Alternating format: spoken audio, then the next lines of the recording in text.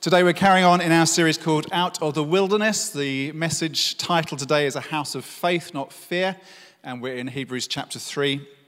So if you've got a Bible, have a look at that. Just before lockdown started, when we were still meeting together properly, I spoke on a Sunday morning and spoke about how Christians are called to run towards the plague, how throughout the centuries often Christians have run to the plague, not away from it, and the impact that's had in terms of the witness of the church, the witness of God's people. And even often at great personal cost, Christians have run towards the plague rather than running away from it. Since then, we've seen 45,000 people die from the coronavirus in the UK. But when I talked about how we should run towards the plague, I spoke about just trying to keep in mind a bigger picture of the reality of death.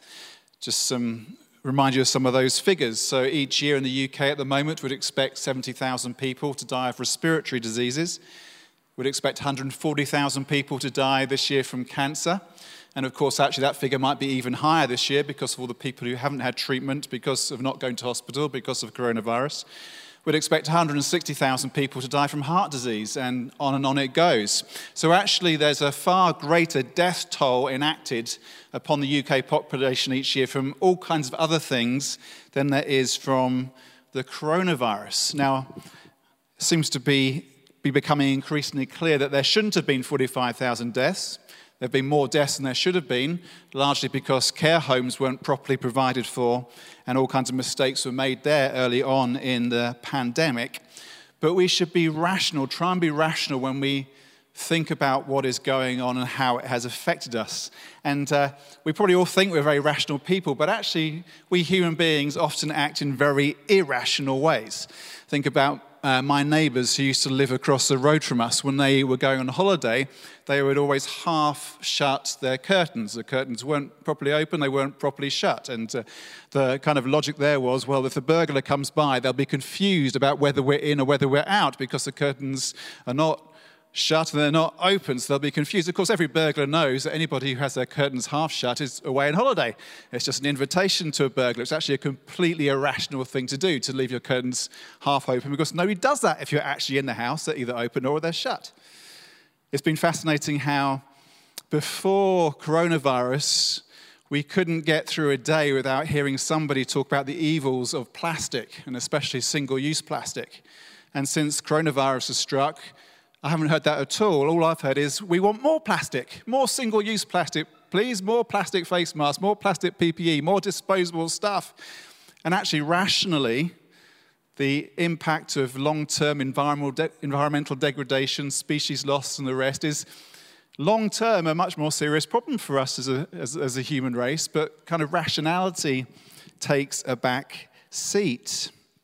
The official government estimate at the moment is that 0.03% of the population of England and Wales have the virus. That works out at about 1 in 4,000 people. And here in BCP, thank God, the infection rate is even lower. Throughout the whole of the coronavirus pandemic here, over the last 4 months, there have been only 186 deaths from coronavirus in BCP. Last week, only 8 cases registered in BCP. The rational reality is that if we all ate a bit more veg and did a bit more exercise, there'd be a greater impact upon our health than what the coronavirus is likely to do to us. At the same time, last year, 2019, this country saw the highest number of abortions since the Abortion Act was introduced in 1968. 207,000 abortions happened in England and Wales last year. There's no lament, there's no public lament for that, and all the tragic stories behind that seems somewhat irrational to me. I think we need to get a better perspective on risk and the statistics. The fact that only 1 in 4,000 people has the virus, those kind of statistics should help us to be rational at this time. In 1 Corinthians 10, a passage we've been looking at the last couple of weeks, the Apostle Paul speaks to the church in Corinth and says to them, I speak to sensible people, I speak to rational people. And we need to be sensible, we need to be rational at this time. The reality is that with the infection rates as low as they currently are, it's statistically almost impossible to contract the coronavirus in BCP. Praise God. Long may that continue. But I think we need something more than just rationality and analysing the statistics. What we need, and actually what we have in Christ, is faith. And we have to move from fear to faith. Fear is so debilitating. If you live your life in fear, whether it's of the coronavirus or anything else, that is absolutely crippling. Now, we called this series Out of the Wilderness, and we're using the example of the people of Israel. And the people of Israel were called to be a people of faith, but far too often they gave in to their fears, and as a consequence, things went badly wrong for them. Now, we have a higher calling, and this is what it says in Hebrews chapter 3. Hebrews 3, verse 1. Holy brothers and sisters who share in the heavenly calling, fix your thoughts on Jesus, whom we acknowledge as our apostle and high priest. He was faithful to the one who appointed him, just as Moses was faithful in all God's house. Jesus has been found worthy of greater honor than Moses, just as the builder of a house has greater honor than the house itself. For every house is built by someone, but God is the builder of everything. Moses was faithful as a servant in all God's house, bearing witness to what would be spoken by God in the future. But Christ is faithful as a son over God's house, and we are his house, if indeed we hold firmly to our confidence and the hope in which we glory. This is a passage about a house and the kind of house that we are called to be.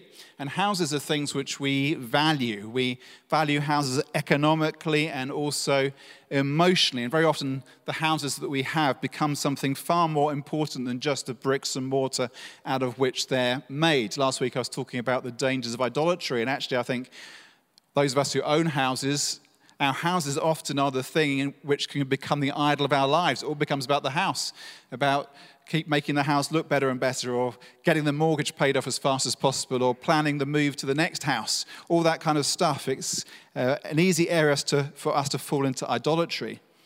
But there is a house, it says here in Hebrews 3, that we should be faithful to.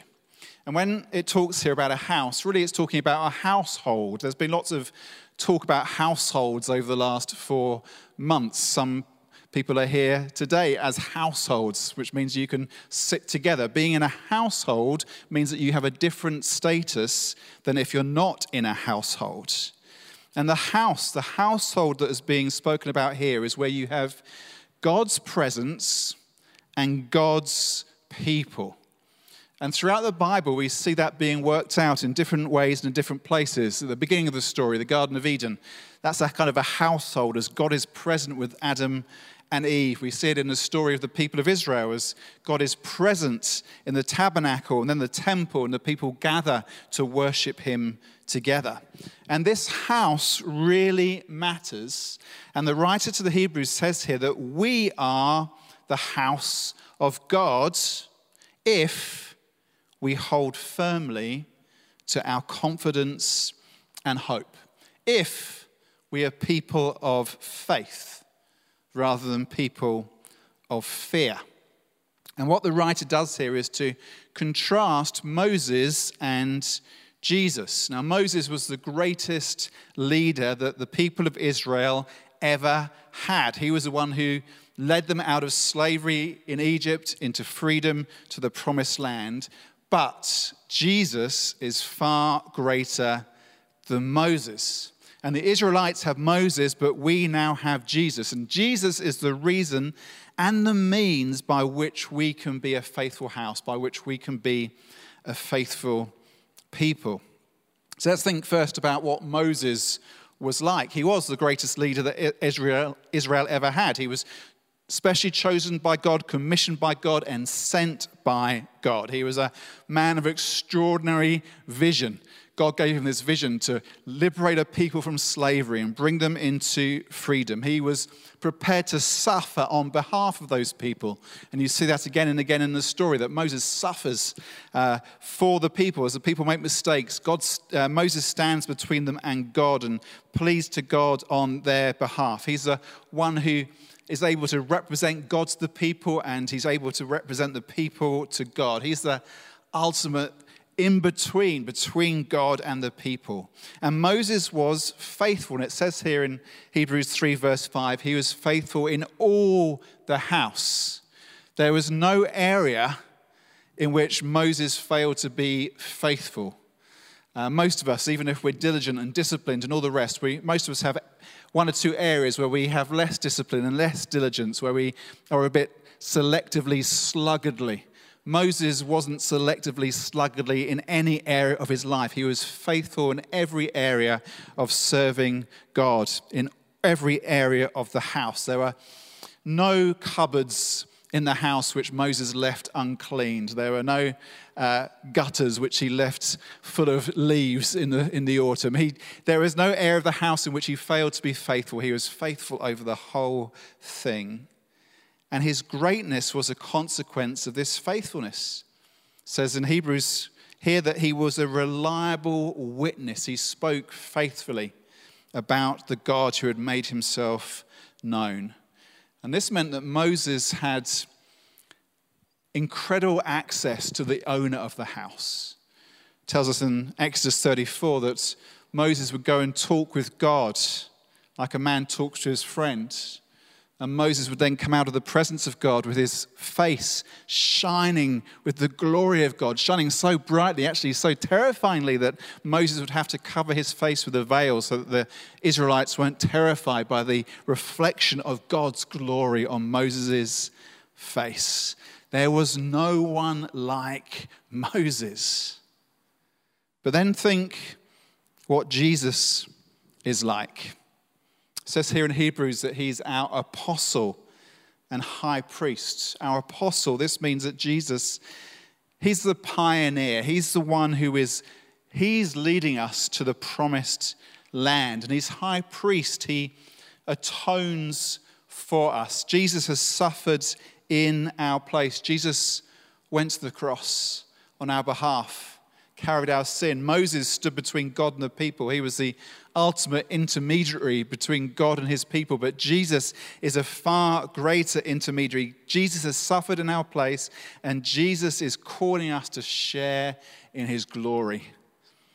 In Philippians chapter 3, Paul writes this: I press on towards the goal to win the prize for which God has called me heavenwards in Jesus Christ.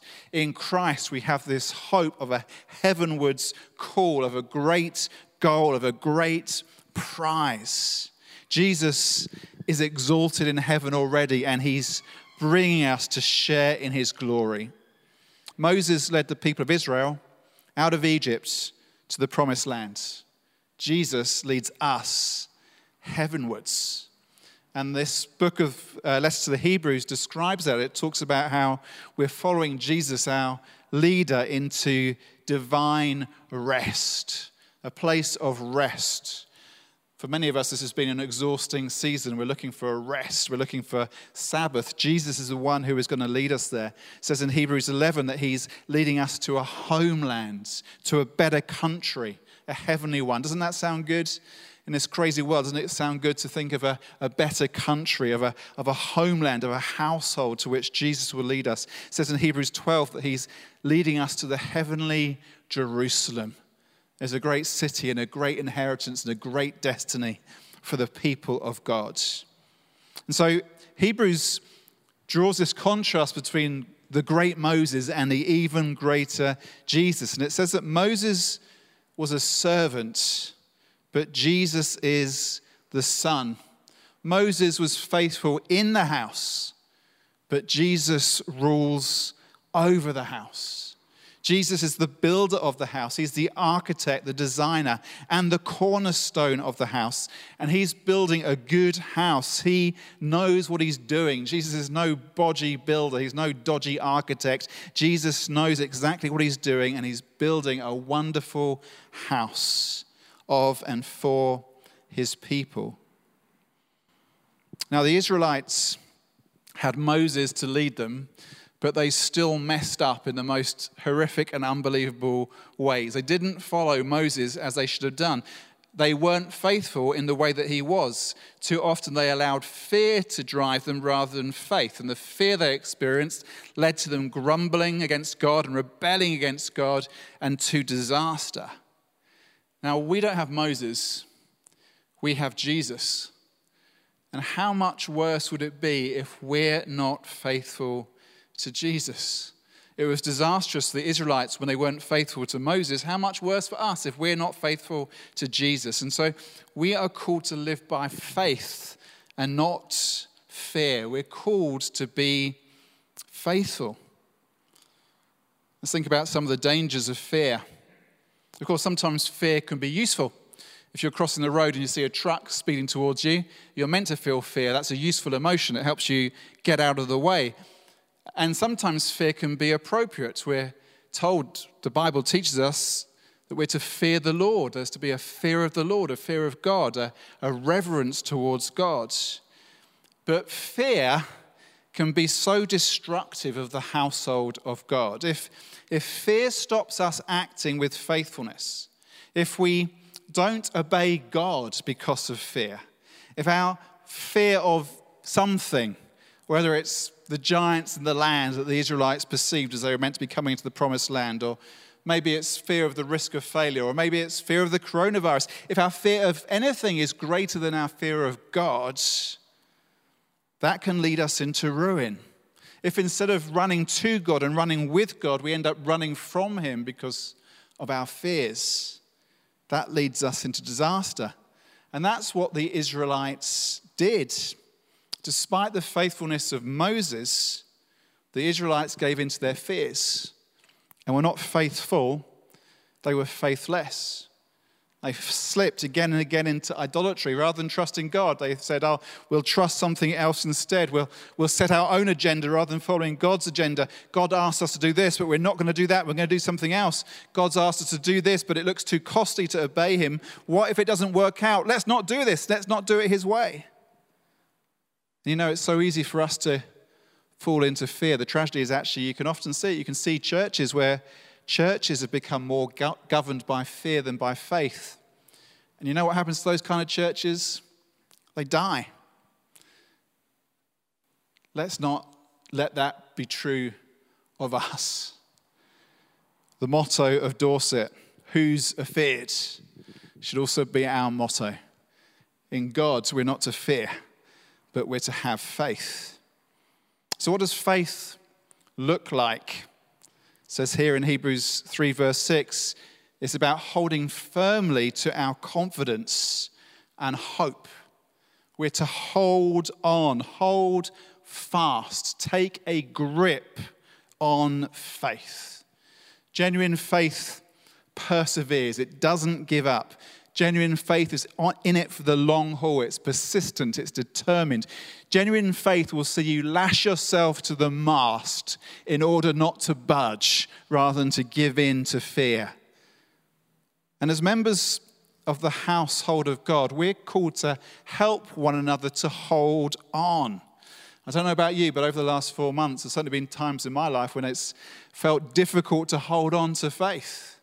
And I've needed my brothers and sisters around me to encourage me and speak faith to me, to help me to hold on, to hold fast. We need that. We need to speak faith to one another. We need to build up the house of God. We read the story about the Israelites. What they often did was talk themselves down, not up. They talked themselves into cynicism. They talked one another into grumbling. They talked each other into fear. And it's so easy to do. It'd be so easy for us to do that now. We could talk each other into fear. We could talk each other into cynicism. We could talk each other into grumbling. Or we can talk faith to each other. Speak faith. Help one another to hold fast. Another thing that faith looks like is being bold. Hold on to your confidence. Hold on to your boldness. Hold on to your courage. And it's really important to see here that when it says this, hold on to your confidence, it's not confidence in ourselves. It's not self-confidence. It's confidence in God. I know that I'm utterly inadequate in myself, but I know that he who has saved me is fully competent. And in him, I am able to find a confidence which transcends my own inadequacies. And this means that we are to grab hold of courage even in the face of fear, because he is able to give us courage. Those of you who are doing the community Bible reading, if you're reading Ezra 3 this morning, you might have spotted this verse, Ezra 3:3. It says, despite their fear of the peoples around them, they built the altar on its foundation and sacrificed burnt offerings on it to the Lord. The people of Israel had been away. They'd been dragged from their own land. They'd been in exile in Babylon. Some of them had returned to Jerusalem, and they started to rebuild the temple, and they were surrounded by hostile peoples who hated them and wanted nothing for them but harm. And so they were afraid, and they had good reason to be afraid. Their fears were well founded. But despite their fear, they built the altar and worshipped God. They chose courage. Now, we need to choose courage at this time. The reality is that I know many people are still very afraid of what's happening with coronavirus.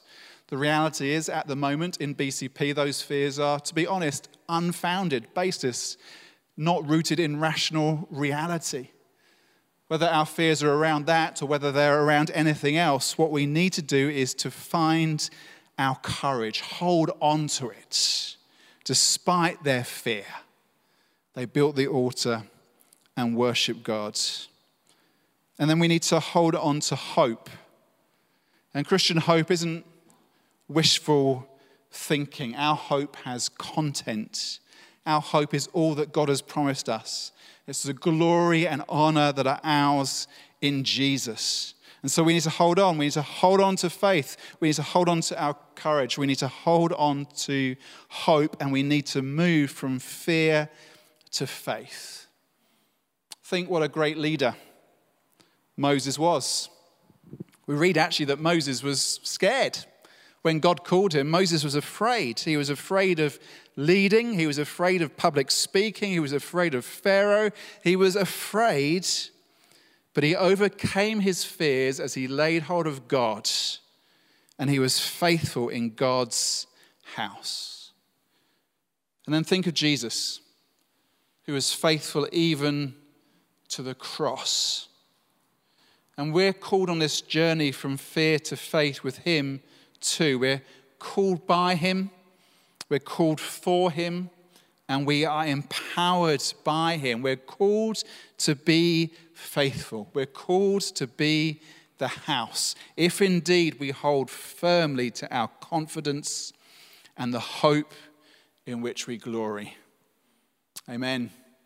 Let's be faithful to that. Amen. Lord, I pray for us that we would hold on to faith and hold on to courage and hold on to hope.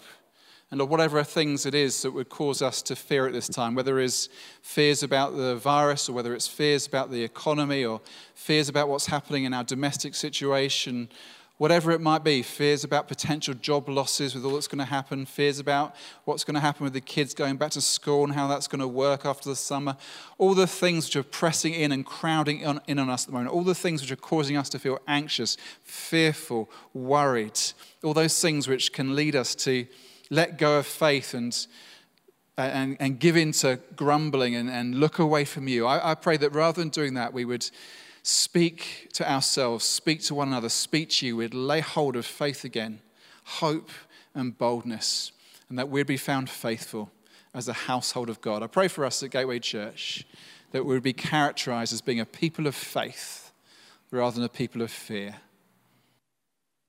holding firm to you and your word. This I ask in your name, Jesus. Amen.